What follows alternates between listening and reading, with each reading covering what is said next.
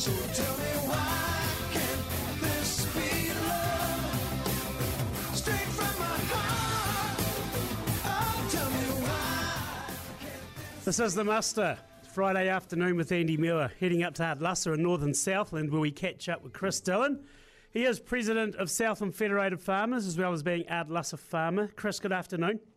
Afternoon, Andy. How's things? Not too bad. How's things up in Ardlussa after the weather events that we seen a couple of weeks ago? Things slowly getting back to normal, or back to normal, I suppose? Yeah, things are back to normal. It's good to have a second day with no wind, but I think we have more wind coming. But, considering the amount of water that went across some of the land, it's dried up surprisingly well. You've had quite a bit of wind up there. How did you fare earlier on in the week? There's a few trees down in places. I think a lot of the damage around the northern southern areas because the ground was quite sodden as well as the extent of the gusts of the wind. Yeah, seeing some interesting photos on social media to say the least. But we're going to talk about this today, mate. We talked about it briefly, obviously you were busy a couple of weeks ago regarding gravel extraction and how it's going to have to occur, and more or less sooner or later councils will have to get their head out of the sand, for want of a better word. Exactly. They've the problem's obvious now. You can see the build-ups that have come down in that last event, and those flows were extremely high after that 90 mils of rain.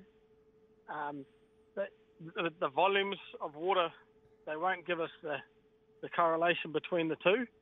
And, sort of suspect that is because, the levels are so high because the systems are so clogged with gravel. So the problem's in front of the council. They need to start acting on it. That's the thing that everybody says. Considering the amount of water flowing down, it was very, very high. I mean, it was nowhere near 2020 levels, but all things considered, like you say, those pressure points there, especially in the Mataura and the headwaters and the likes, where it is building up, and it's probably a Southland-wide problem as well. And it just didn't make sense how those levels rose the way they did.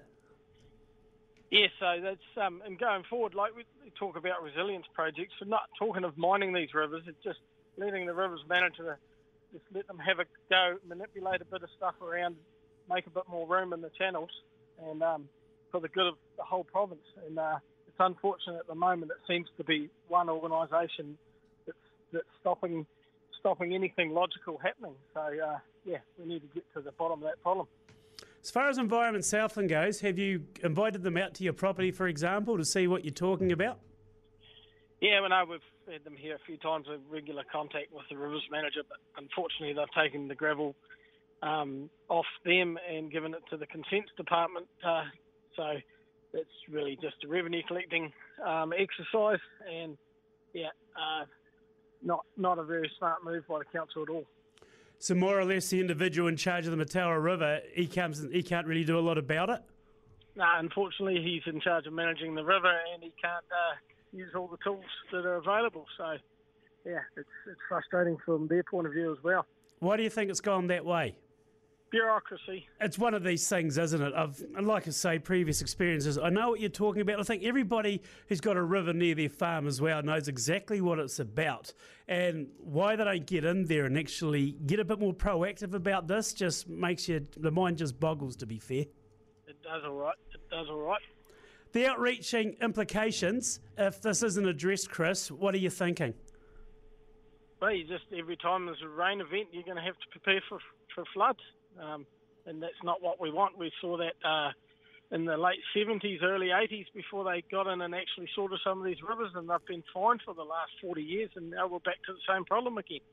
Because you could argue 100 mils, it is a lot of rain, but even 50 mils with the build-up there is now is going to create unnecessary burden, especially if you're near water flow. Exactly, and you shouldn't be worried every time it rains. So, there's a few things to debrief about after that last event, all right? For sure, because that's what we need to get going forward, a bit of certainty. Change of tack now. The call went out a couple of weeks ago between yourselves, Beef and Lamb, Dairy NZ as well, to get farmers to get in touch and let them know what the situation was like at their place so you could report back to MPI to see what was available for funding for, say, Southland Rural Support Trust. And that was a good news story out of the week to get a bit of allocation of funding. Yeah, they've given a bit more support, which is going through to the Rural Support Trust. they need that extra funding. They need more people on the ground when it comes to an event like that. So it's good that they got a little bit of funding then to help out with some of their events post the wind and the rain. So very good story there. And what this money goes to is not actually helping farmers directly on farm physically, but the Rural Support Trust by putting on events, maybe the odd task force workers going onto farms on occasion, but primarily it's about organising events for farmers off farms and just to offer a bit of advice and more or less saying you're not in this alone, isn't it? Exactly, and those rural support guys have done a wonderful job of Yeah. getting out and about to all the affected farmers and checking on them individually and seeing the extent of the problem, and then they can take it to the likes of MPI to go through the right channels to get a bit of assistance.